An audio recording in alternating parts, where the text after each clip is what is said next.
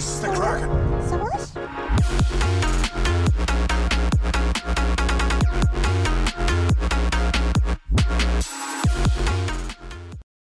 All right, guys, welcome back to the Drunken Ship Podcast. I am here today with Cyber Calamity. Heyo. And joining us today is our special guest, Brennan McCullough, otherwise known as Kiapu online.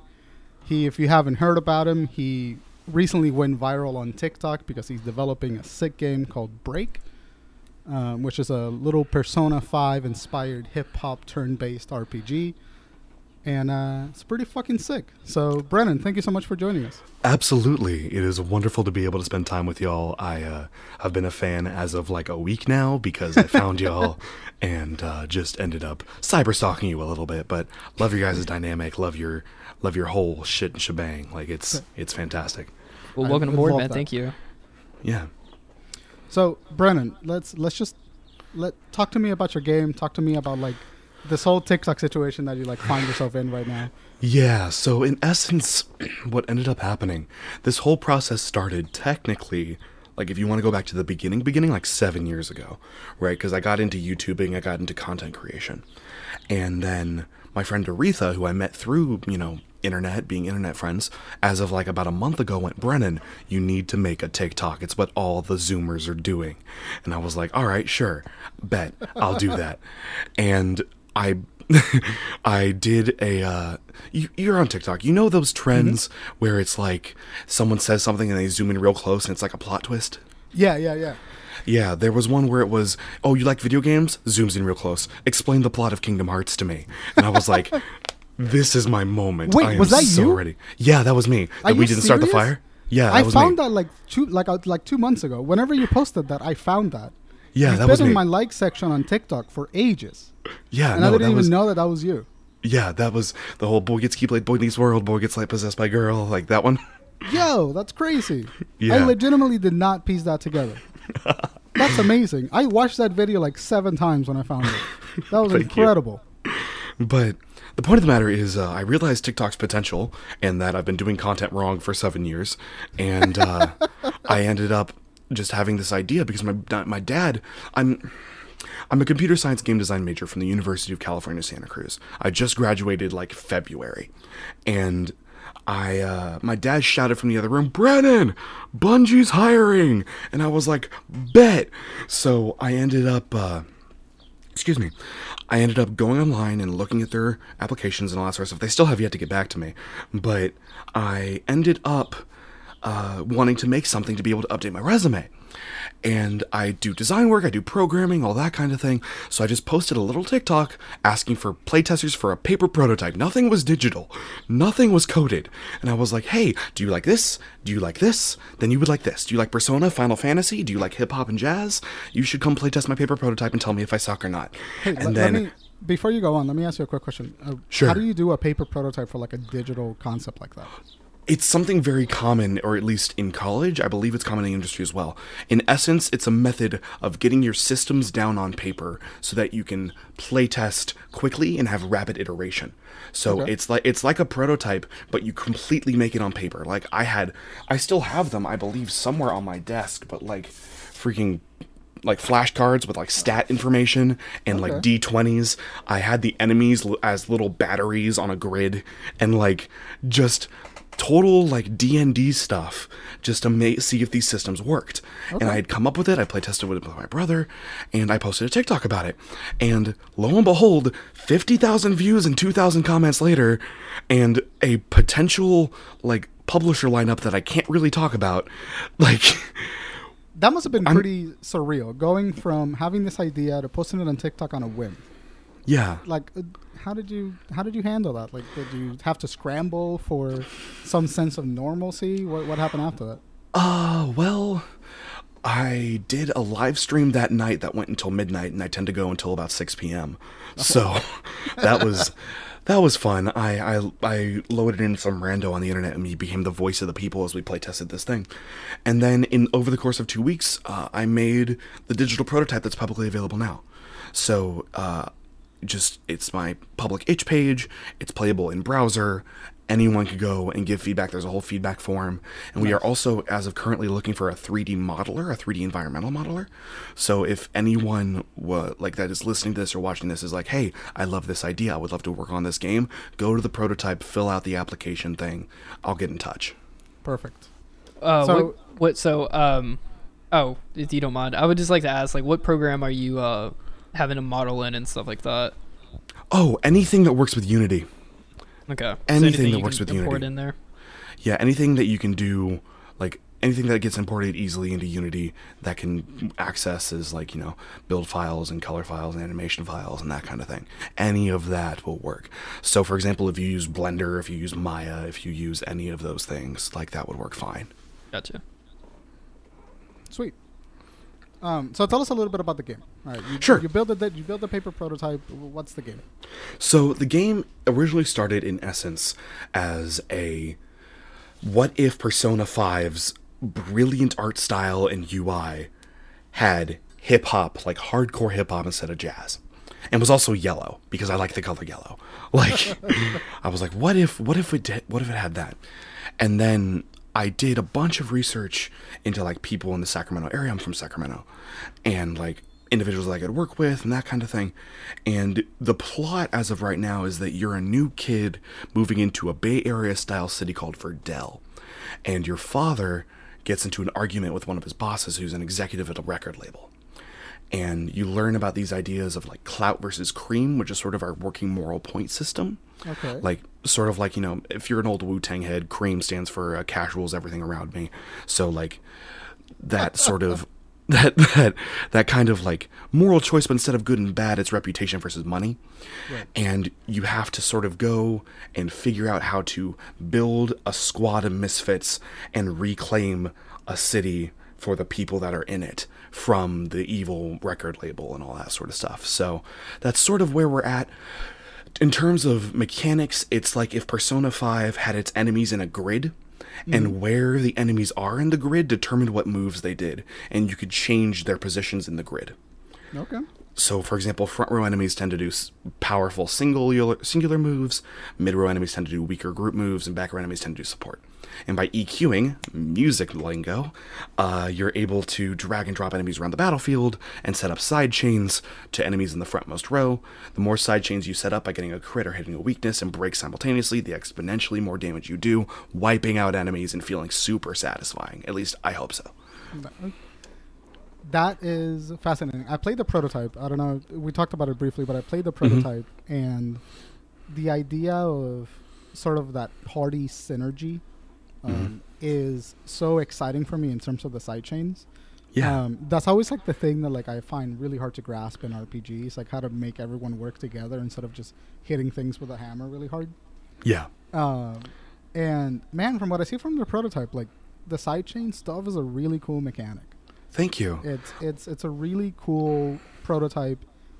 Just so everyone knows, we're gonna have the link tree up in the description, and it'll also flash on the screen every once in a while, so that you can see it and you can find all of Brandon's information regarding the game and all this page and stuff like that. So that'll be there, and you should try the prototype out because it's a really fun prototype.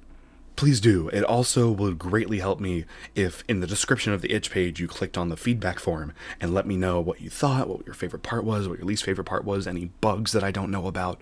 If, for example, you click on something and everything explodes, it's not supposed to do that. So just any sort of like, if you've wanted to help out an indie dev with a playtest ever, let me know. Perfect. Go ahead, Crockett. Oh, you said you had you have a small team earlier? Yeah. So the people that I can share that are on the team as of this moment, I was originally having a conversation with a old friend of mine from high school who works at the Sacramento Songwriters Circle. And because I'm making a hip-hop game, I wanted to have a black writer. Right. Because hip-hop is so, and I'm sure I don't have to say this, but hip-hop is so historically black, culturally black, and that's not supposed to happen. Thank you, Blue Onyx, for the follow. We appreciate you. Are you live right now? No, I'm not. Okay. No, they just followed off cam. I'm recording this. I just forgot to move the alert box down. But yeah, so I completely forgot what the question was. So, What shit? What was the question? I was just asking. You have a small team you're Yes, working yes, with yes. to Sacramento develop the game. Sacramento Songwriters Circle, and I mentioned to them that I needed a black writer, and they said Paul Willis, and I'm Paul like, Willis.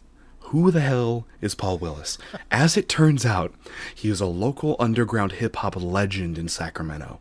Completely like does equity work, works in education, does a bunch of stuff, is a freestyle rap artist, works at like open mics. He's a legend in the Sacramento community that I just didn't know about because I'm not connected here. I was connected at my college, but I wasn't connected here.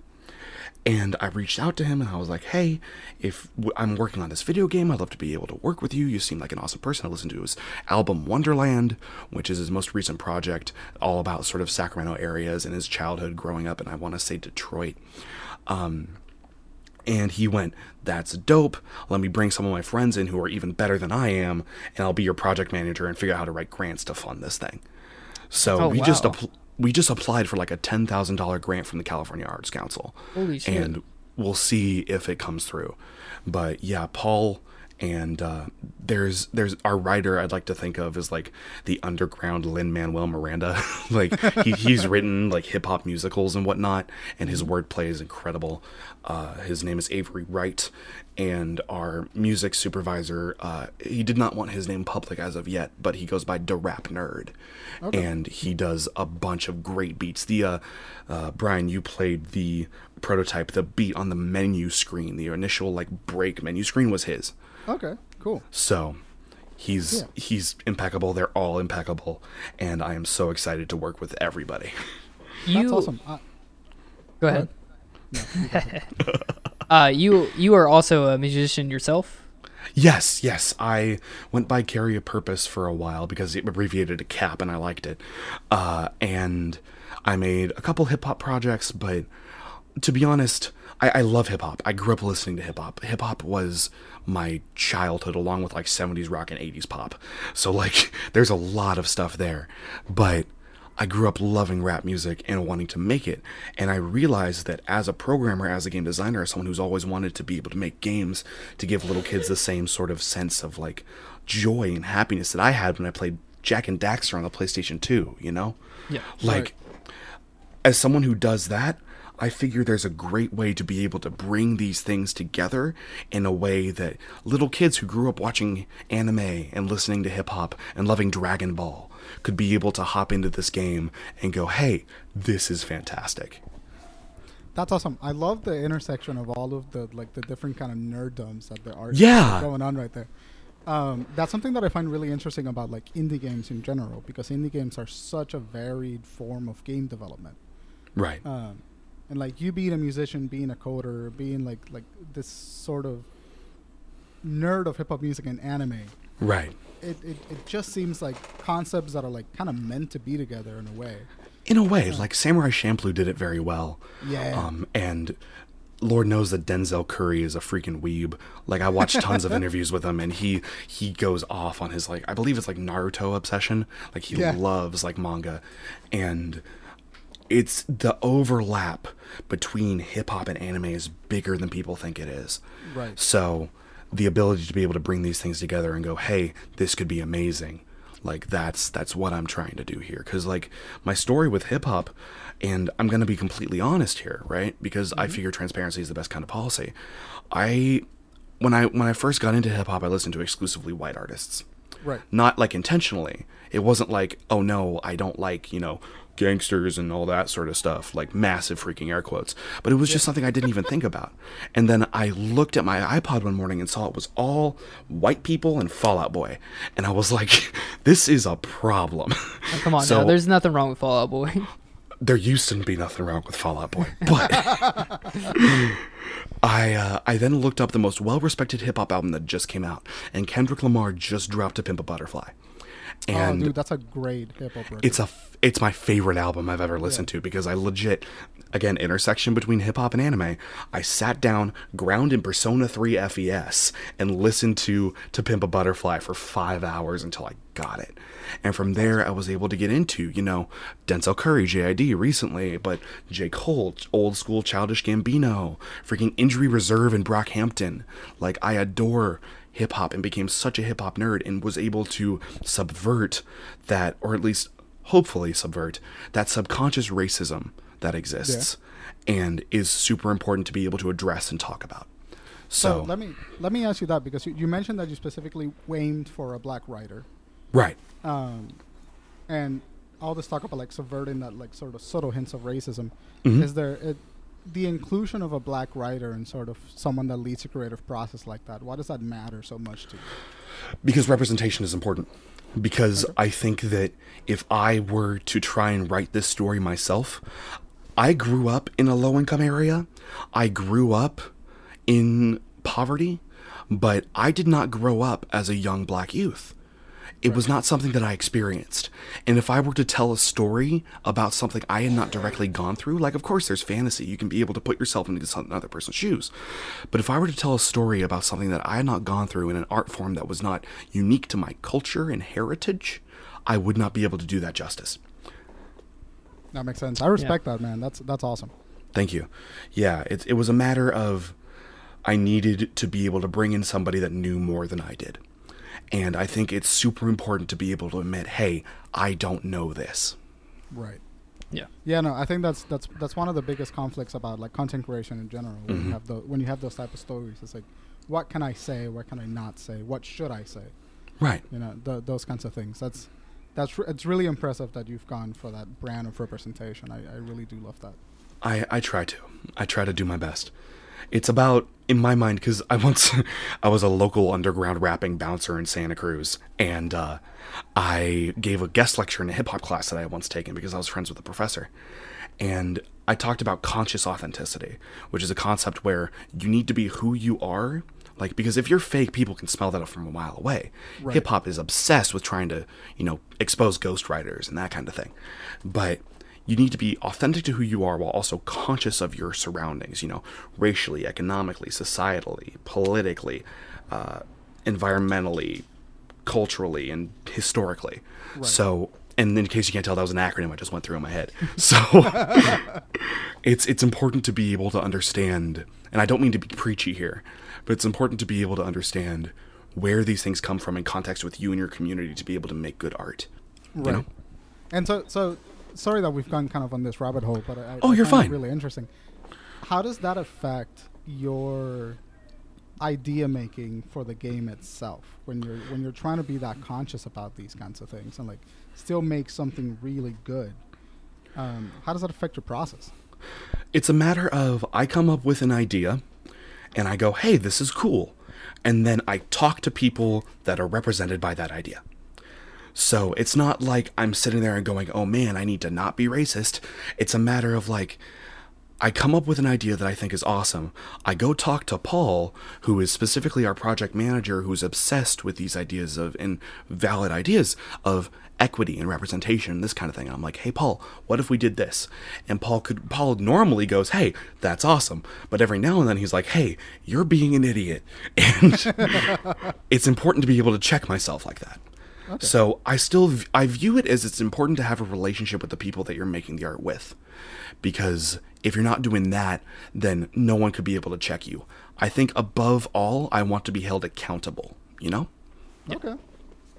That's I love that. I talk to a lot of content creators. I talk to a lot of makers. There's a lot of, in the industry, there's a lot of insensitivity when it comes to that kind of just influence, especially when you're talking about like adopting things from hip hop and cultures that are not specifically our own. Right. That's sick, man. Thank you. There's been many sleepless nights of thinking about it. I bet, especially in today's culture, where that's like really, really important. Fair. So go ahead, Crockett. I just wanted to ask about so that's like one step in your process of your pipeline developing your game and stuff.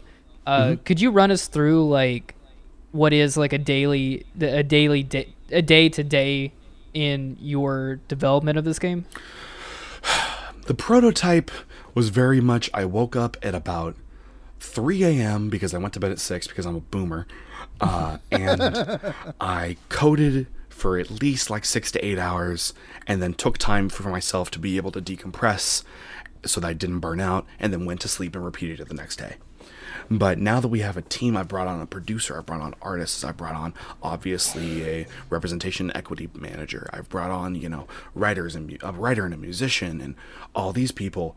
It's a matter of, obviously, I brought on a producer to be able to handle the top-down work, because I may be a good designer, at least in my opinion. I am horrible at managing timesheets. So, like, someone who knows how to do that and knows how games are made. So I would work in, specifically when I worked on projects before, my design, my code, that sort of thing. But on indie teams, everyone wears different hats and knows what everyone else is doing. Right. That makes sense. It's almost like in some cases you have to wear multiple hats and do multiple things, and because it's such a small compressed team that, like, maybe, like, you know, I might do this on the daily, but I might have to help out in, you know, in coding, or I might have to help out in, like, modeling and stuff like that. Absolutely. And I guarantee that if I were a coder or a designer working in a AAA company, I would not be doing an interview on a podcast.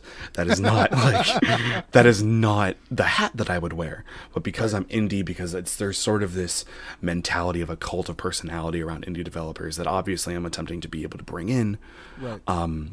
There's multiple hats that need to be worn, and you need to be comfortable with as many hats as possible while also recognizing what you can't do. I can't draw. I am horrible at it. I'm sure you noticed, Brian, in the prototype when you played it, that it was all circles and spheres and capsules. Yeah. I did not want to draw because I cannot draw well. And I can't manage timesheets well. But what I can do is code and come up with good design ideas. So if I can bring in people that fill in the holes that I have, I can make something great. I mean, that's what getting a good team is all about. It's the same thing in, like, filmmaking. Like, if you suck at something, just get someone that can do it. Right. I love that. I wanted to ask you, so the technical process of developing this game. Sure. Scrap that question. Okay. What I want to ask you is, I want to talk specifically more about, like, the indie versus the AAA attitudes of gaming. Like, now you're an indie developer. You graduated, which is not something I expected, but yeah. So did you really, what was your path before you suddenly found yourself in this indie developing situation? I've known that I've wanted to make games ever since I was 4. Like, I played Jak and Daxter, I played Sly Cooper, I played Infamous as a teenager. I'm a big fan of Sucker Punch Productions, the Ghost of Tsushima people. Dude, Sucker Punch is such a great studio. They do great work. They're underrated because everyone's like, Naughty Dog, and I'm like, Sucker Punch. Like, but I grew up wanting to make games, and I didn't start coding until I was 18. Okay. I did not have any coding experience in high school. I was great at math, but I didn't do any code work until I went to college. And I was really nervous when I first went in because I was like, I don't know if I'm going to be able to do this well. And ended up just being pretty decent at it. Because have you ever played, like, the Professor Layton games? No, I haven't. They're these narrative-based puzzle games, for those who are listening who don't know, who are like, they have these puzzles that are connected to this plot that carries through, and it's this big mystery. Whenever I solved a really difficult puzzle in Professor Layton, I always got that kick of dopamine in the back of my head, you know? Yes. Like I did it, that's me, I'm smart as heck. Like, I get that same kick of dopamine when I solve a bug problem. And that is what got me into coding. Like, the being able to sit there and then go, oh my god, it works, I've made something, you know? Yeah, and then, just in terms of the path that I walked, like, I had every intention of working as a cog in the machine for a few years and eventually starting my own studio under a publisher. But now that I've got this fan base that emerged out of nowhere and people that are kicking down my door going, make this game, like, it's honestly insane. I'm incredibly grateful for it, and I'd never expected to, and I'm not there yet, obviously. I have like 4K TikTok followers, and Edmund McMillan, who's the Binding of Isaac guy, has like at least 100,000 Twitter. But I never thought I'd go down that route. I never did. You kind of just fell into it, right? Like, yeah, absolutely. Go ahead, Ron. No, I was going to ask, how do you... Is there any pressure associated with that when you're like trying to make a product and maintaining this persona? Like, how do you deal with that? It's hard not to care. Okay. Because I did YouTube work for like 7 years, and just for like fun, and whenever I put out a video, I was always super anxious about what people thought of it.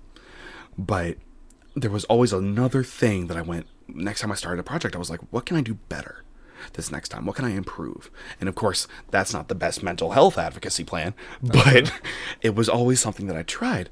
And then I met a professor in UC Santa Cruz by the name of Marcelo, who is amazing, and I love him. And he sat me down and told me I needed to find balance in my life, and I hated him for like 6 months, but he's amazing. And one of the things that he taught us when he was teaching freaking typography and graphic design was this phrase, and it's going to sound really bizarre, but stay with me for a second. The phrase, kill your babies. Yeah, same. We have to go through that in screenwriting, too. Mm-hmm.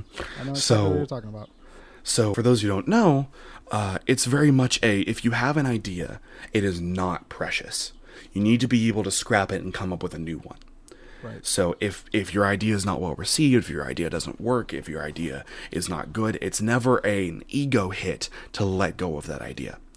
So if people had come on to the prototype and gone, man, this sucks, like, I would have scrapped it and tried to come up with something different. Right. But the only negative comment that I've gotten so far is from a rando on the internet on the feedback forum, and I quote, "Bruh, these beats are ass." And that's one out of like the multiple comments that we've gotten. So it's been a really positive reception, at least like, and I had people rank it. I think we're at an average of like an 8 out of 10, Nice. which is really good for a first-time indie dev. So I'm again incredibly grateful, and it's a matter of just being able to let go at any point. So if the process comes along, I post another prototype and they go, hey, this feature's bad, this feature's not well received, we go back to the drawing board. We go back to what worked and come up with something else. Got you. On the game, I want to talk to you so much about your favorite games that you played as a kid, Sure. like things that brought you into the gaming sphere. But before we get into that, I want to ask you, what do you envision for this game? What is your end goal? I will admit, ever since I was a little kid, I've always wanted to be on the stage of E3. Okay. Like, that's always something I wanted to do, just be able to give a presentation about something I've made. Like, get up in front of people and go, hi, I'm me, this is me. But the goal of Break is not to get famous. Like, sure, it's nice, but it's not to be able to, like, make money. It's to be able to, and I've had this mentality ever since I was a little kid, to A, tell a story that's not normally told, because I'm tired of hearing stories about people that look like me. Right. And B, be able to give somebody the same sense of joy and comfort that I got whenever I played games during a rough childhood. I want to give back. That's the goal. That's incredible. Yeah. Bro, I feel, sorry to cut you off there, Bron. No, you're good. I completely understand you 100% through that. I feel exactly the same, and I think we're having a real heart-to-heart here, because I know exactly what place that is coming from, because I am in the exact same boat. I didn't have a lot of friends as a kid. Mm-hmm. I didn't have a great relationship with my parents when I was a kid, and playing video games when I was a kid was really like, home for me. So I understand completely where you're coming from, and I applaud you for that. Thank you. That's great. What were some of the games that you played to help escape? Halo. Halo's probably like, so I had the original Xbox when I was a kid. Well, that's where I kind of like first, that was like my first personal console. Like, I think I had a handy down from, I remember going in the basement when I was like a really little kid playing with my brother.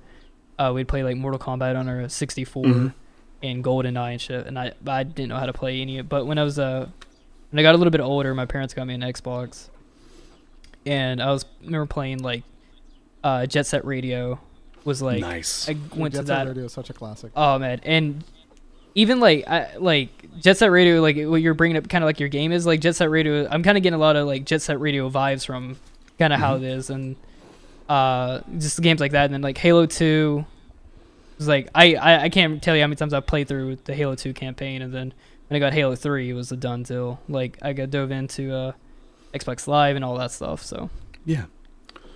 That makes sense. That's it. Go ahead. How about y'all? Just sorry, you didn't mean that towards me. no, you're fine. Man. How about you, Ron? What'd you grow up with? Man, I had a lot of the same experiences, except like Xbox was my first thing, and my dad pirated it. He modded it, so I had pretty much all of the Xbox games. But I remember Jet Set Radio, I remember Max Payne, and I remember Halo 1 and 2. Nice. Those were like my first introduction into like grown up video games. Yeah. But before all of that, I was a Nintendo kid and I was a GameCube kid. So Nice. I played a lot of Zelda, played a lot of PlayStation 2, Final Fantasy 7, Final Fantasy 10, Final Fantasy 10-2. Just surrounded myself with those sort of stories that were like so fantastical. And I'm in the same boat as you guys. Like I didn't have very many friends when I was a kid, and I was always kind of like the least popular Right. kid in the group. So I was a nerd, and I played Pokemon, Zelda, Final Fantasy, and I was like always really involved in those stories. And they really did spark this kind of like love for the same way that you got a love for game developing and like making the games. I got the same itch for making the stories that the games were coded around. Right. And I just got hit with that bug, and it's like Final Fantasy, the Japanese games, a lot of Japanese games. Yeah. And, just watching Dragon Ball, watching anime, watching Bleach. Fighting games were a big thing for me. So it was a lot of that. It was a lot of just really fun, really expansive stories about people that were going through something rough and like them persevering through it. I always got a really positive emotion from playing games. Yeah. It's interesting because Crockett, you had an Xbox upbringing, and Ron, you had originally like a Nintendo upbringing. I was a Sony kid. I grew up with all of I got started with the PlayStation 2, right? Yeah. I'm in that weird generation that's like not a millennial but not a Zoomer. I was born 98, so I grew up with like the PlayStation 2. That was my first thing, and I played Jack and Daxter, the original Sly Cooper. I didn't play Ratchet and Clank till I was like 16, but like Pac-Man Adventure 2 and like a lot of 3D platformers. I didn't, and then from there, the first JRPG, because you mentioned Final Fantasy, you mentioned all that. The first JRPG I really got into was when I stole my mother's save file in Kingdom Hearts 1.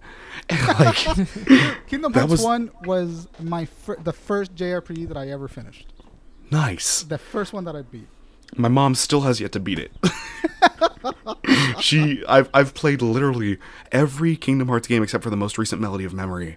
And my mom, she was originally stuck on Atlantica because everyone gets stuck on Atlantica. And she got to the end of the world and then got busy with work. So our agreement is that when like I'm like a full-fledged adult, because I'm like 23, and when I'm like a full-fledged adult with like a real job and all that sort of stuff, and she retires, she's gonna come live with me and live in my basement and play all the video games I played when I was younger. That was the agreement that we had. That's great. I love that. So Kingdom Hearts was your first JRPG. Yeah. Have you been a fan ever since? Not of turn-based, actually. Interesting. I grew up on action games and action RPGs.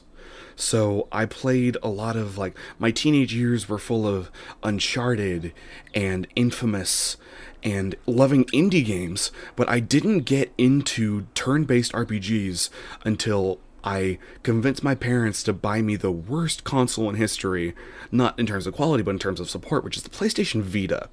Oh, dude. And love it. I love it, but like... That is the best console that never made it. Yeah, no kidding. But I got a PlayStation Vita and I got Persona 4 Golden. Yeah. And it was then that I got into turn-based RPGs. I've been able to play like other older Final Fantasies that I'm trying to get into. I'm still trying to get into the 7 remake just when I have time. But I want to play 10. I want to play 9 and 12, like the weird ones, you know? And from there, I got into, Persona 3. And then Persona 5 came out when I turned 18. Right. And it was the quintessential game that made me transition into adulthood. Like, that happened during a time in my life when I had a lot of stuff going on. I was adjusting to college. I was getting on antidepressants for the first time. And, like, a lot of stuff was happening. So, my tattoo that I have on my forearm, which I'll quickly show off a little bit here. Oh, hell yeah. That's awesome. Nice. Is, you got the Kingdom Hearts Keyblades, you got Sly Cooper's cane, you got a Jack and Daxter precursor orb, and then Joker's mask as like a little adulthood stamp over the childhood, you know? I love that. That's great. Yeah, Persona 5 was one of the first. I've played a lot of JRPGs, but Persona 5 was one of the first like game stories that like hit me hard in the way that like, they told their story, because it was all about like this rebellion against like the things that were oppressing you, like as an individual, as like the people around you. And I think if you were 18, I was probably 20 when that game came out. Yeah. And I just remember it having the same impact. We played a lot of the same games. Yeah. We are pretty similar in that trajectory, because I remember after being a Nintendo kid, I was a PlayStation 2 kid. Yeah. Kingdom Hearts was my first PlayStation 2 game that I ever played. Nice. It was the first one that I ever beat. I walked out of GameStop with a PS2 and a copy of Kingdom Hearts. And I remember picking it up purely because the back of the cover had Goofy and Donald and this weird spiky haired kid. I had no idea what it was. Yeah. I could not beat it for like 3 years. And finally got around to like going into the game, like understanding the game, and then Kingdom Hearts 2 came out, and Kingdom Hearts 2 has ever since been my favorite Kingdom Hearts game. I think it is the quintessential Kingdom Hearts game. It's so good. And from then on, like got the PS3, got the Xbox 360, played the Sucker Punch games, like Infamous. Infamous is one of the best concepts I've ever seen in a game. Yeah, it's agreed. such a great idea. Yeah. And my point is, it's really fun to see that other people that play the same shit that I played as a kid are like now making the games that honestly I also want to see get made.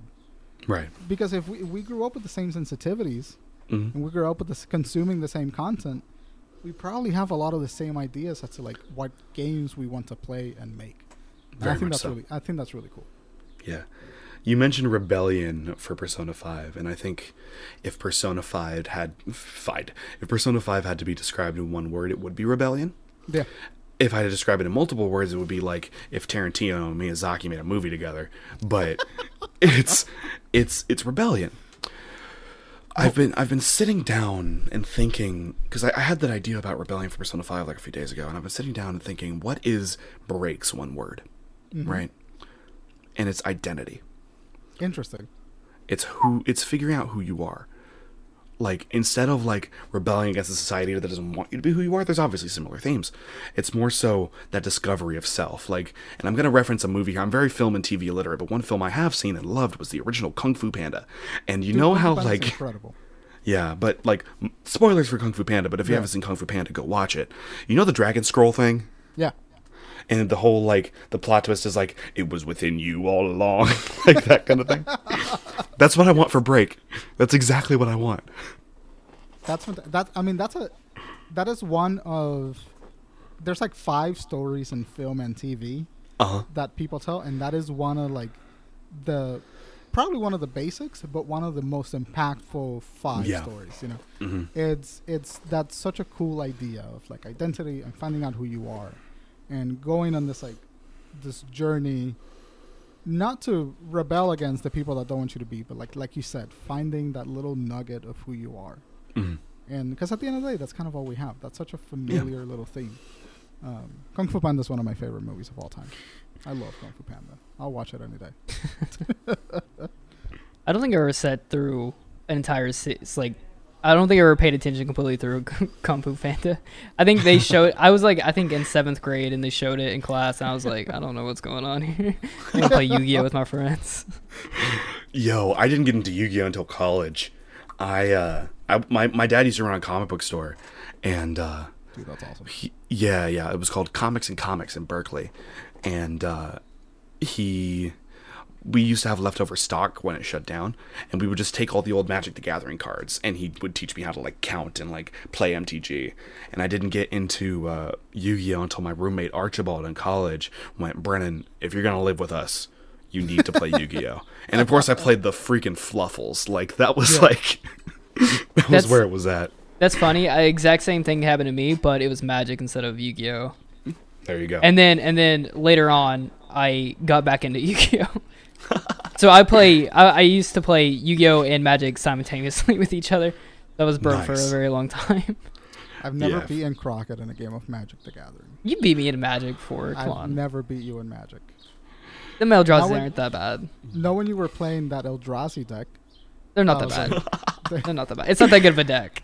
nah, At Crockett, least you weren't playing like a sliver deck like those. I would attack you and like my deck would be gone in 3 turns. Yeah. You know? I'll be taking 20 cards off the top. Yeah. For Anyway, me, the let's- progression was Magic, Yu-Gi-Oh, and then Hearthstone. Like I Hearthstone's got, great, I was a big Hearthstone fan until the pandemic hit and I got depressed. I need to get back into it. Like, speaking of like RPGs, I know so you're into RPGs and Yeah. turn-based games and stuff. You ever played the Cyber Sleuth series? no, Oh, dude, if you're into Digimon, I would highly recommend Cyber Sleuth. Amazing game. I absolutely adore that game to death. I probably put in 150 hours into Cyber Sleuth. nice. I'm gonna actually write that down on one of my note cards that I mentioned earlier. Yeah, and there's like farming characters, and you can just sink hours and hours and hours into that game. And if you have a Switch, you can get both Cyber Sleuth games in a bundle for like $40 or something. Oh wow, Just that's plug. awesome. I'm just giving it a free plug right now, but I'd highly recommend that game if you're into turn-based. Because I honestly didn't get into turn-based until I played Persona 5. That was my first. My first turn-based game was The Last Remnant, and it made me hate turn-based for the longest time. Because when I was a kid, I was like, I only played shooters. So when Right. I think I got a Last Remnant as like a divorce gift. You know, when your parents are trying to like one up each other. So my dad randomly surprised me with a video game, and I was like, "What is this?" It just had some like anime kid on it with a big sword, and he was like, "Yeah, he'll Yeah. like this," which I was like, "Oh, this is cool looking actually," and I hated it. And I was like, "Fuck, what is this?" I had no idea what was going on. It looked cool, but I was like turn-based, so I had to have a just copy like, of that game. And as an RPG lover, playing that game was a goddamn nightmare. yeah. I do want to go back and play it because they remastered it, and I was like, let me conquer this. Let me actually beat this game that I only got I've maybe put in like 5 hours and then just quit. So For me, my story of like, minus the divorce part, but like my dad bought me the original Sly Cooper just because it had like a cuddly raccoon on the cover. Yeah. And then I started sneaking around the house trying to steal shit without anybody knowing. Like, Little Black Panther noises happening all around the house. I'm thinking more Mission Impossible meets like furries, like dun dun dun dun cookie jar, like. So, other than like game developing, you also are a big TikTok star and Twitch streamer. I don't know, man. A man of many talents, apparently. I guess I guess I'm a polymath. I don't know. Like, I think you are. I think I you think- officially qualify. So- I think the goal is to be the gaming Childish Gambino. Like, Well, you're definitely on the way, man. thank So- you. When did you start Twitch streaming and getting into all of this? High school. High school. Yeah, I've been streaming since 2015. Nice. Yeah, when I was like, oh no, I was 16 when I started. So somewhere between 2014 2015 is when I started. Nice. We started at the same age. Damn. Yeah, I got into content creation a long time ago too, doing the same, trying to do the YouTube game. Did a whole Game Crumb inspired situation. For me, I was inspired by the likes of like game analytics videos because I always loved design work, but meets like Demolition D style humor, like the whole like really kind of in retrospect. You know how like when you watch something as a kid, you're like, oh, this is awesome, and then you go back when you're an adult and you're like, why did I ever enjoy this?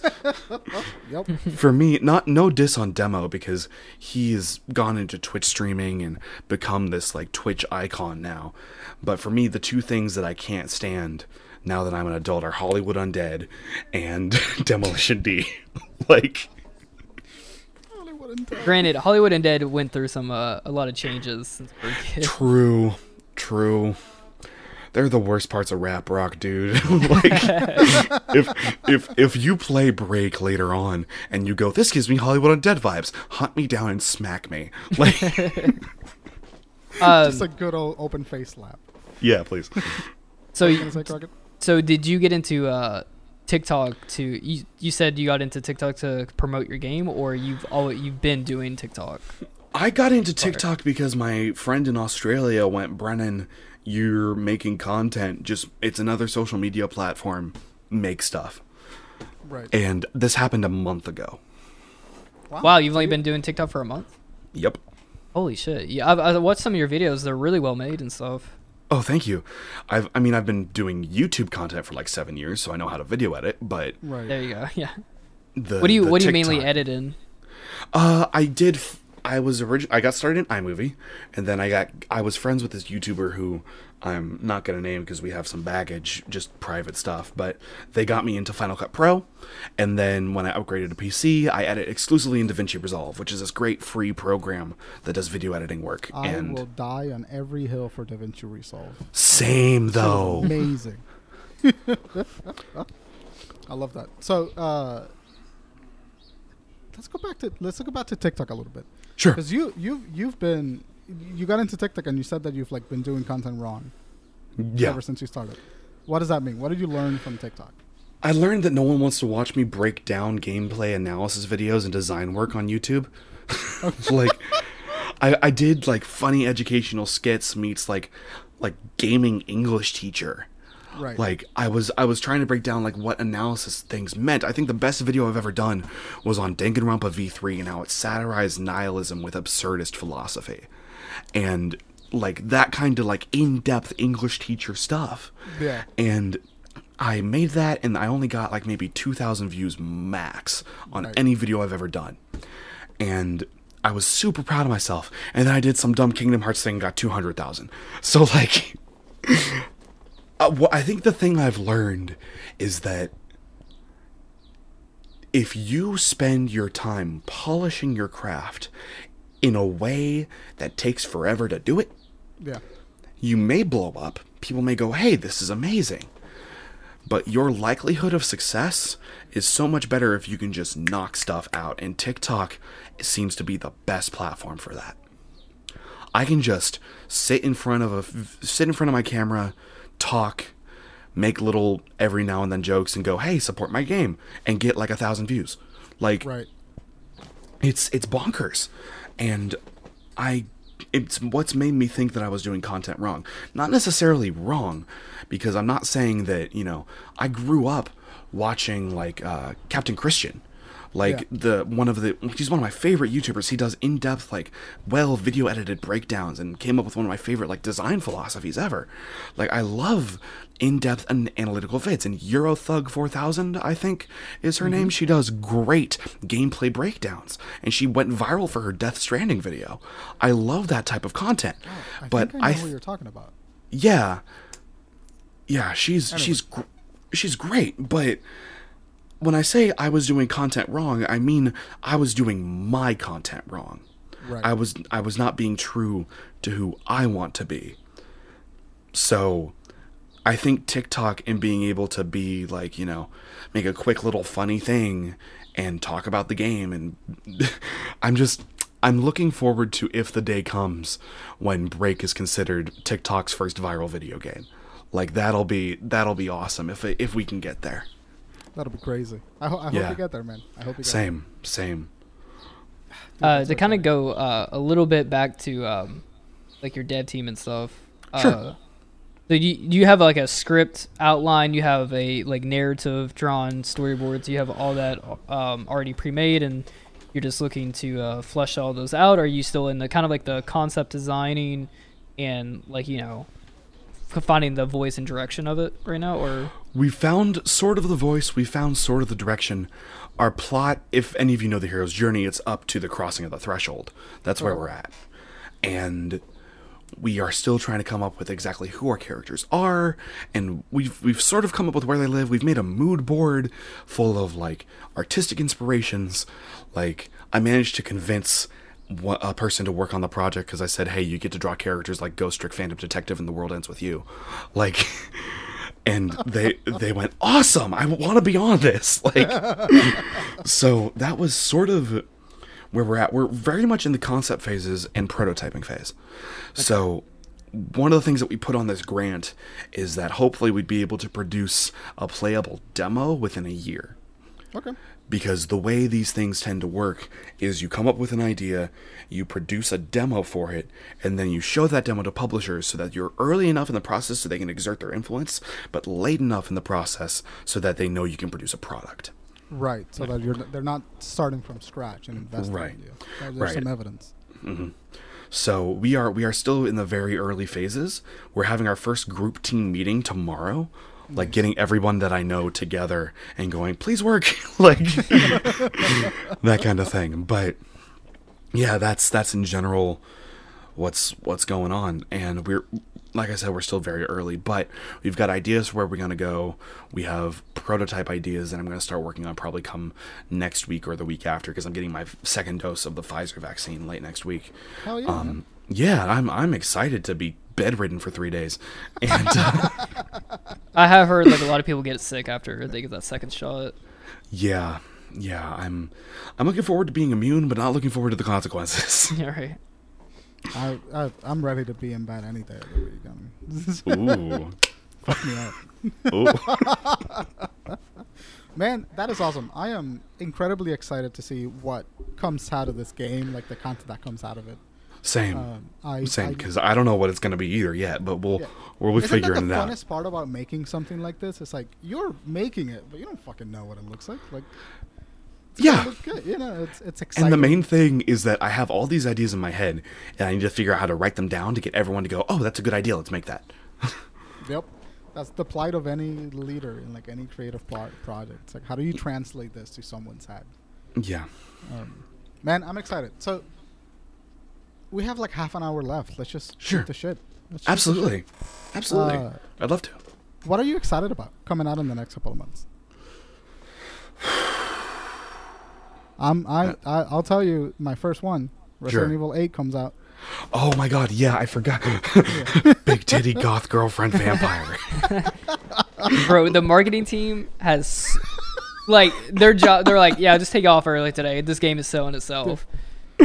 They barely did any marketing. They released 2 trailers and a demo and just fucking went radio silent. They said that's insane. Like how like the internet just will. If the internet will adopt something, their marketing's like, yeah, this game's gonna do it excellent. The marketing budget plummeted. Yeah, they're like, all right, we need 1, maybe 0 guys on this. One of the first, like I like making music, and one of the first TikToks I did was of that. Like the Lady Dimitrescu in Resident Evil 8, but to the tune of Goo Goo Dolls' Iris. Like just, I want sexy vampire lady, like that kind of thing. Like, Brennan, I think I've just realized something. I think I've been inadvertently following you on TikTok for like the amount of time that you've been on TikTok. I think that I found that Lady Dimitrescu video. I found the Kingdom Hearts video, and that's when I followed. I've been following you on TikTok for ages. Pog. Poggers. I think I've realized that. So I just download. I deleted. I had TikTok for like a day, and then I deleted it, and then I re-downloaded it today again, and so I could watch some of your videos and stuff. Yeah. And I realized that app will rapid fire you fucking every video on the internet, like in the span of like an hour. So I'm not surprised that everyone has come across everyone's video with like so fast, because it just just scroll. Yeah, it's just like it's the most interesting thing, because I feel like when I was younger I had a longer attention span. Same. Like now that I'm like 23 and I'm scrolling through TikToks, and I think the descent was when Vine happened. Like when we were able to like start consuming quick little 6-second video content, and my attention, not saying the world's, but like my attention span got so short. And also, symptom of depression, COVID, I haven't been able to watch anything but like YouTube videos and TikToks. I've tried sitting down to watch a Netflix series and I get 1 episode in. Yeah.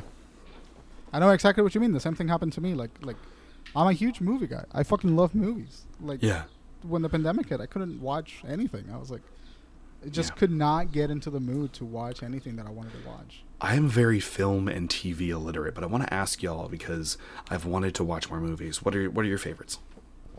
So I got I got 3 favorite directors, and I'll Sure. tell you the director and then tell you like my favorite movie from them. Sure. Martin McDonagh in Bruges is a phenomenal film. Okay. I think he might be English or Scottish. He's got that Guy Ritchie sort of like quick fire, witty dialogue. Love it. In Bruges is one of my favorite films. I watched it when I was like 16. Watched it again when I was like 23 to make sure that it wasn't cringy to still like it. Right. I got to do another watch to make sure that it's still not cringy. Right. To like it. But man, strongly recommend. It is such a fun little film. And then Edgar Wright with your boy Baby Driver. Man, rip Kevin Spacey, but I need to watch more. I need to watch more Edgar Wright films. I hate that Kevin Spacey's in that movie because it's such a good movie. I know. I grew up loving The Usual Suspects. Yeah. And Can't now do that it's anymore. like look. Personally, I don't think cancel culture is a problem. I think it's holding people accountable for their actions. Like, we don't put up with racism anymore. We don't put up with sexism anymore. They're canceling Dr. Seuss. Shut up. But like, I wish it happened to everyone that I didn't like, you know? Yeah, I know exactly what you mean. I have the same problem. Like, Woody Allen makes some fantastic and incredible movies. Can't fucking watch a Woody Allen movie. Just simply cannot do it. Don't want to give money to anything that he does. Like you start watching them, like really paying attention, and you start seeing like the signs of it. Yeah, I should have known when I watched American You start really Beauty. like looking deep into it, and you're like, oh, that was weird. I didn't never notice that before. What was that underage girl that's also his daughter? And what's going on here? Really makes you like sat at the edge of your couch going like, I should have seen that coming. Yeah, I should have known when I watched American Beauty that Kevin Spacey was not going to be a great dude. Like, I should have known that. Crockett, if you don't know, Kevin Spacey's character in American Beauty falls in love with like a 17-year-old. Oh, is that the movie where like he's like fantasizing like from the bleachers on like the cheerleaders, and she opens up her? I've never seen it, but I know the scene. And That scene, yeah. Yeah. Yeah, it's like I don't think he was acting. I think he was just legitly. It's like no, he's playing that villain a little bit too well. Yeah. Yeah, man, I feel the same way. Like, I wish like all of like the movie. I liked a lot of movies, and I like a lot of movies that were like produced by Miramax and produced by Harvey Weinstein, and like that's just a hard situation to be in. Like, Yeah. he funded some of the greatest movies of all time, and like just making peace with what you should watch, what you can support, what you shouldn't support. It's like such an interesting part of like consuming stuff now. And like I don't think that cancel culture, right? I said I don't think it's bad, but like I also don't think it means you shouldn't enjoy something. Like Totally it's a agree. piece of art, and I think unless the art is directly about that artist, we should be able to in some way separate them. But at the same time, it's important to understand the context surrounding something and its creator. So it's a juggling act. And that's exactly where I stand on it too. Like, some really great stuff is made by some really problematic people. Like Roman Polanski made easily one of the best horror movies Chinatown. of all time. Chinatown and Rosemary's Baby. Rosemary's Baby is easily one of the best horror pictures ever made. Ooh. And it's made by this huge fucking sociopath that like Right. and it's separating what you can learn, what you can watch, and like what you should enjoy, knowing the context of those things. And that's kind of where I feel like a lot of things get lost in the discourse online, specifically Twitter. It's like they really don't have the capacity to contextualize what they're watching with the real world environment that it came in. I think it depends on what part of Twitter you're on. Yeah, I think I'm in the annoying part of Twitter, I'll be honest. Yeah, I find that there's a lot of sensationalist stuff out there, but do your own research and go to veritable sources. But Yeah. rewind somewhat. Crockett, favorite movies? Oh, Cat in the Hat.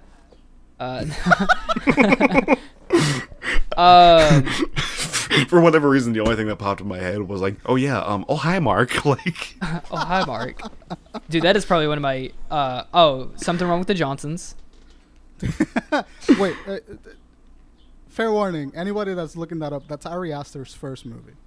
Something Wrong with the Johnson. It was his graduation thesis, and it's very dark. Just massive trigger warning if you go watch that one. Yeah, I'll stop giving joke answers. I don't know. I'm kind of scared because like is this going to sound pretentious, and I'm just a dumb guy. My pick is pretentious as hell, so go for it. So I love Hateful Eight is one of my favorite. I think I like the aesthetics most of all out of that movie. Yeah. Fight Club. I think I consider Fight Club one of my favorite films just because I've watched Fight Club about 40 times straight in a row, and I just never got bored with Reservoir it. Dogs. That's such a dude bro answer though. Like yeah, Fight Club. Man. If you're trying to go on a date with somebody and they say they relate to people like Tyler Durden or Walter White, run away. Walter White, yeah, dude. No one, you can't tell me you watched Breaking Bad and was like, yeah, I think I could sell meth. Yeah, I think I could do it. It's pretty easy. Gotta make so much money selling meth. I'm gonna make so much money, bro. I'm about to be going 45 into 15 real quick. You look up to me like I'm a pizza on the roof. Epic rap battles of history. Yeah. I love them. Hereditary is like, I love Hereditary. Again, I'm just pretentious. I'm pretentious as fuck. I can't think That's of. Fine. I mean, Godzilla 54. Shin Godzilla. Godzilla fan. I'm a massive Godzilla fan. If you can't tell. Nice. It's not like we spend the entirety of last month talking about Godzilla. Yeah. We never bring up Godzilla. Not once on this channel. What is a kaiju? I love the southern accent in that. My grandmother's from Oklahoma and my dad's from Arizona. Like, that's great. I grew up with the whole "don't worry, son, someday you'll come to see the right way of looking at things" kind of like situation. So, one of my favorite memes in the internet is like these like there's these guys in like Tokyo, and then there's like on this giant projector, there's like hentai getting played, and then it just pans down to this guy in a cowboy hat, and in the most southern accent, he's like, "We're not in Texas anymore." I love that video so much. I have no idea where it's at, but that's such one of my favorite videos.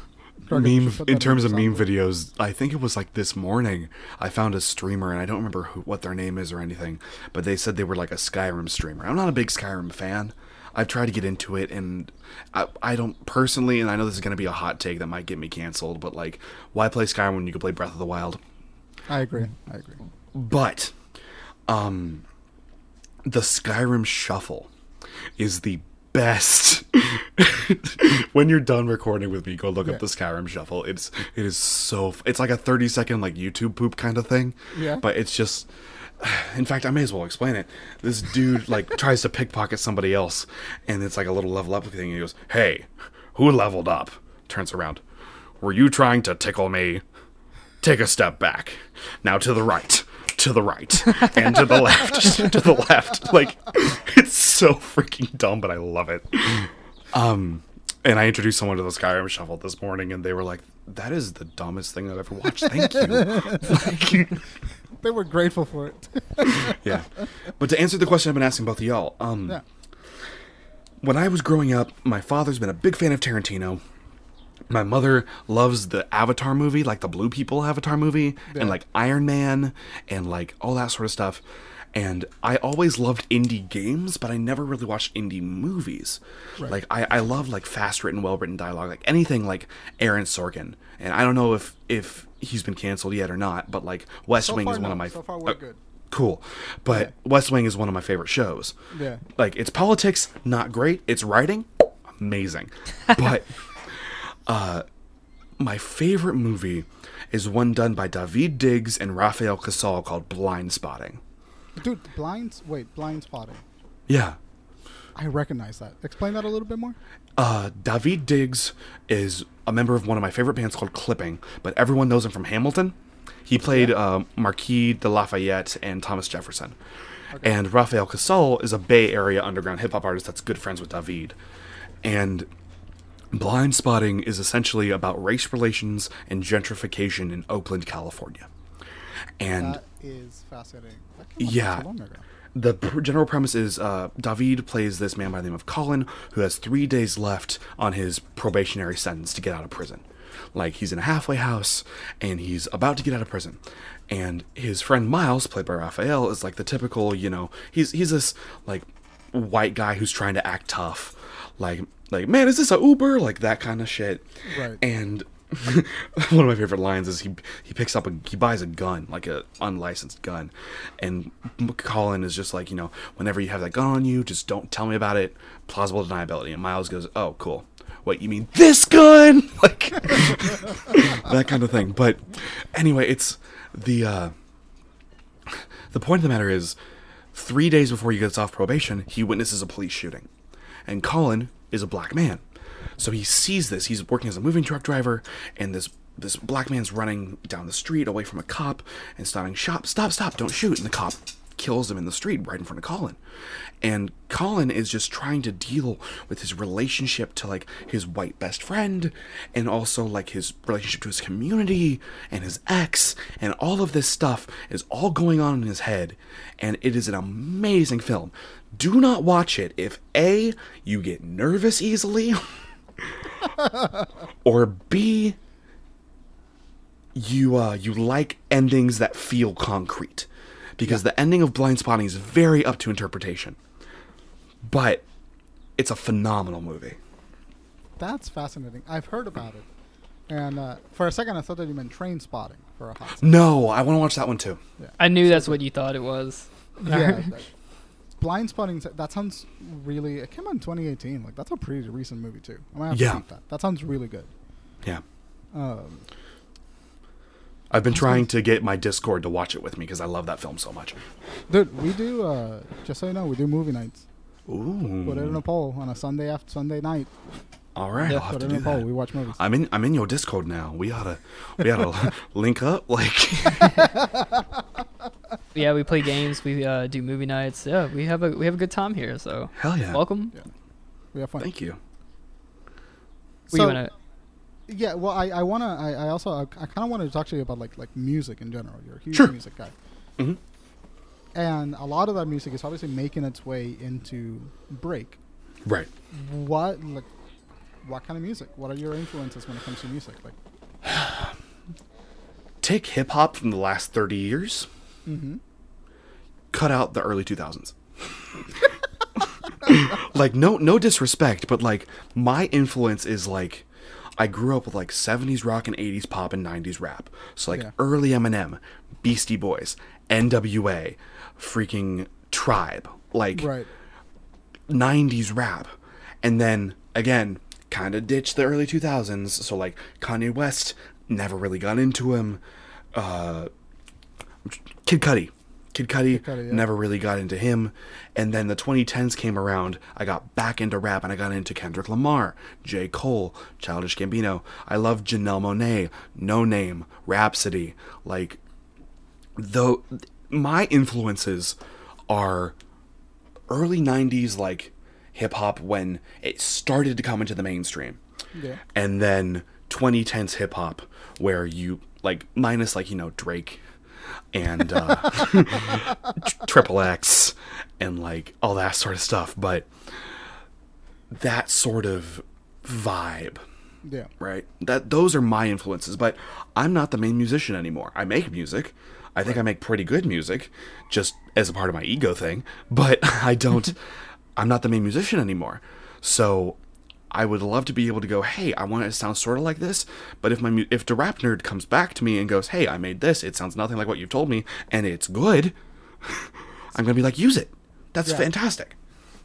Yeah, this is what I was talking about, like the multiple hats in an indie dev is like sometimes you work on this mainly, but then you go and do some other stuff like that. Mm-hmm. So what is some of your favorite OSTs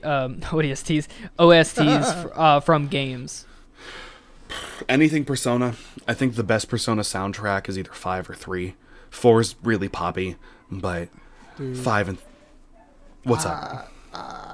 3's really good, but 4 is also really good, man. No, it's Yeah. like it's like 4 is a 10 out of 10, and like 3 and 5 are like 11 out of 10s for me. Like those are such good soundtracks. I'll give you that. Yeah, I can like, no bump, diss I on can 4. bump Persona 5 the entire soundtrack any day of the week. Yeah, no diss on 4. 4 is like the perfect Scooby-Doo gang mystery, but like like I just prefer the other that ones. I've heard 4 been described. Come on, gang, let's solve a murder. Like that's basically what it is. So Persona 3 and Persona 5. Persona 3, Persona 5. Gosh. Anything done by Supergiant, like Transistor, Bastion, Hades, like anything done by them is phenomenal. Darren Korb is an amazing composer. I played Transistor. I and, like, adore Transistor. that type of gameplay like sometimes get really lost on me. Mhm. But I kept playing Transistor almost exclusively because the music and the dialogue sounded so ethereal and like lovely to play. Like, I still listen to like the sung songs on the Transistor OST every now and That's then. awesome. Paper Boats is an amazing track. But yeah, and then like Kingdom Hearts, my guilty pleasure song is Face My Fears from Kingdom Hearts 3. Like it's I know it's like trash hyper dubstep, but like that like I just love that. Shit sounds good, man. Yeah, my little brother listens to more game OSTs than I do. I tend to listen to a lot of like, you know, like lately it's been JID. It's been the new Brockhampton album's coming out next week as of this recording, so I've been bumping the singles from that. But also like again 70s rock and 80s pop. So I've been listening to a lot of like Philea Do era Fall Out Boy and Carly Rae Jepsen. And People sleep on Carly, but she sounds good. yeah, her and like Dua Lipa as well. Yeah. Dua Lipa, it gives me major like Prince vibes. That's fast. But also like there was this great image. I don't know if you guys know Andrew Huang, but he's this great music YouTuber. I do know him. Yeah, he's fantastic. Yeah, I love him. But he posted this tweet that was like, which of your music tastes is like this? And it was that meme image of those two houses on the bay that were, one was painted completely black and the other was painted completely pastel pink. Yeah. And I don't know if I got the top response, but it was like me when I listened to Carly Rae Jepsen versus me when I listened to Clipping. Like that was like yeah. I love that. It looks like you're all over the spectrum, man. I try to be. I try. It's like Skittles, man. You gotta taste the rainbow. You gotta be in there. You gotta taste all the flavors on this exact same way. I'll have country music. I'll have death metal right next to behind one another. Pop, rap, all this stuff. So what's your? Sorry, go ahead. You were gonna. Oh no, I go was ahead. just gonna say that even though I'm from Sacramento, I can't stand Death Grips. Go ahead. Oh, come on, gonna man. ask what There's your a couple favorite good Death record Grip songs. It goes. Yeah. Crockett, you do like that, like kind of like mindless hype song though. Dude, Like- my head is empty, so I gotta fill it with just anything to rage me. I remember one time specifically you were animating in 2017, and I'm right behind you, and you're wearing your big like headphones that you brought in from home. And I Yeah. like sit down next to you, and from my chair, I hear in your ears just the same guitar riff played over and over again in some heavy metal song, and you're just staring at Maya like completely dead-eyed. Dude, yeah, that is called what I like to call the zone. It's like my mind has left my body, and my arms and legs just move on their own. when you peak in when you get into a certain skill level, you peak out where you stop having to think about what you're doing, and you gotta go ultra instinct, and you're just moving. You start moving on your own. That was me when "Awaken My Love" by Childish Gambino came out. I would zone out while listening to that album. I was like literally just laying in bed while Redbone plays in the distance. Like, I remember there was a teacher at our school that was really into Redbone, and he was playing it during class on the projector while we were like working on like projects and stuff. And he got up and left the room, and I went up to the computer, and there's a Kermit like it's so Kermit great. singing Redbone. yeah, Kermit singing Redbone, Brian, you may know it was Evans. I did it to Evans. Yeah, I was there. Oh yeah, okay, you were there. Yeah, and I started playing. And he came back in. He was like, "What is that? What is that?" Because it was still playing the same beat, but then it had Kermit's like face coming. He's like, that doesn't sound that bad. That and the Carl Weezer, like those those are the best. Dude, the Carl Weezer TikToks are some of my favorite. Yeah, those are good. I'm partial to the woo woo, that guy, Welton Ventures, love him. I found one the other day. It was like Carl Weezer turning Super Saiyan. Oh God! You know that scene in Dragon Ball Super where he's just like, "I'm not gonna let you destroy my world." They replaced it with like, "I'm not gonna let you destroy Jimmy's mom." Jesus. Anyway, Ron, you seem to have like a question until we went off on Kermit and Carl Weezer. Like, oh, I was gonna ask you like, what's your favorite record? Oh, To Pimp a Butterfly by far. Pimp a Butterfly. Just because that is so, like I told you earlier, so personal to me. Yeah. Like it matters a lot to me and just my own personal history. Other than that, Flower Boy by Tyler the Creator. Love that. I like it better than Igor actually because it's more rap-y. Yeah. And then is it question Flower Boy is the one where people were like, "Oh, Tyler the Creator is like a gay man," right? Yeah. That was like that whole time period. Mm-hmm. Yeah, Tyler the Creator is a a super fascinating artist for me. Yeah, absolutely. And then I would have to say Saturation 2, Brockhampton, but like minus all the Amir Van stuff. Mm-hmm. Like don't get me wrong, like again, cancel culture, that kind of thing. We've had this conversation. And for those who don't know, Brockhampton, they had a member named Amir Van who was accused of sexual misconduct and he got dropped from the group. Right. And like I originally was in support of Amir because I was like, hey, I've done dumb stuff in my past that I would regret if it came out. Like I've done dumb stuff. Like right. I drank a whole bottle of hot sauce on a dare. Like that kind of dumb stuff, but like not like sexual misconduct, but like, dumb things. That could be sexual misconduct. Depends on when the hot sauce was there. Yeah. But he went on an interview with Sway in the morning and Sway actively asked him, like, how do you feel about what happened? Right? And instead of like, the entire interview, the man could not give a decent apology. Right. Like he basically, and I don't think this was his exact words, so don't quote me on this, but it was something along the lines of, I'm sorry for how my actions were perceived. Right. And I was like, I can't be a fan of his anymore.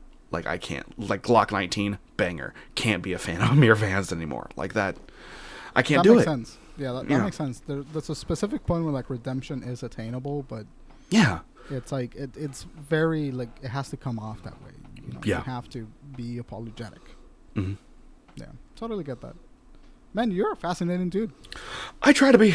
Yeah. You like a lot of cool shit. You said earlier that like you're like you would like when you were giving like you would like to give a presentation at E3, but that's not really like you to be, or like you coming onto the show and stuff. This is not like your personality. But I would just say I would disagree, man. You have an amazing personality and you're an amazing speaker, amazing voice, man. I can't praise you enough. I mean, I think you're very good at this. I mean, thank you. And you're also a great Twitch streamer. I watched some of your streams today too. Really Did you see man. With the ham on the forehead? Because I got annoyed at that happened today. That was I saw this on the Discord. The one where you look straight at the camera. And you go. I don't know what the first thing was, but it's just like I'm a nerd and I play Persona 5. Do you think I get laid? Remember that? I remember that. Like the rage that was like behind your eyes when you said it just fucking got me. It was so good. Oh man, yeah.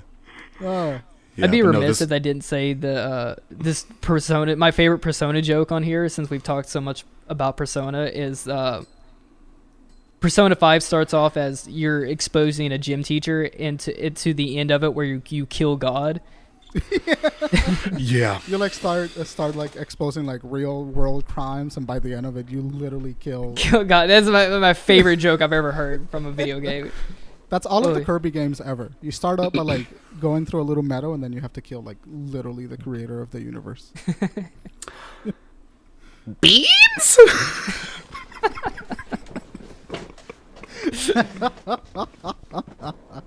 Man, Brennan, I think we're about ready to wrap up. Thank you Oh, so good. much for joining us on the show. This was great to have Absolutely. you. Yeah. We would love to have you back at any point.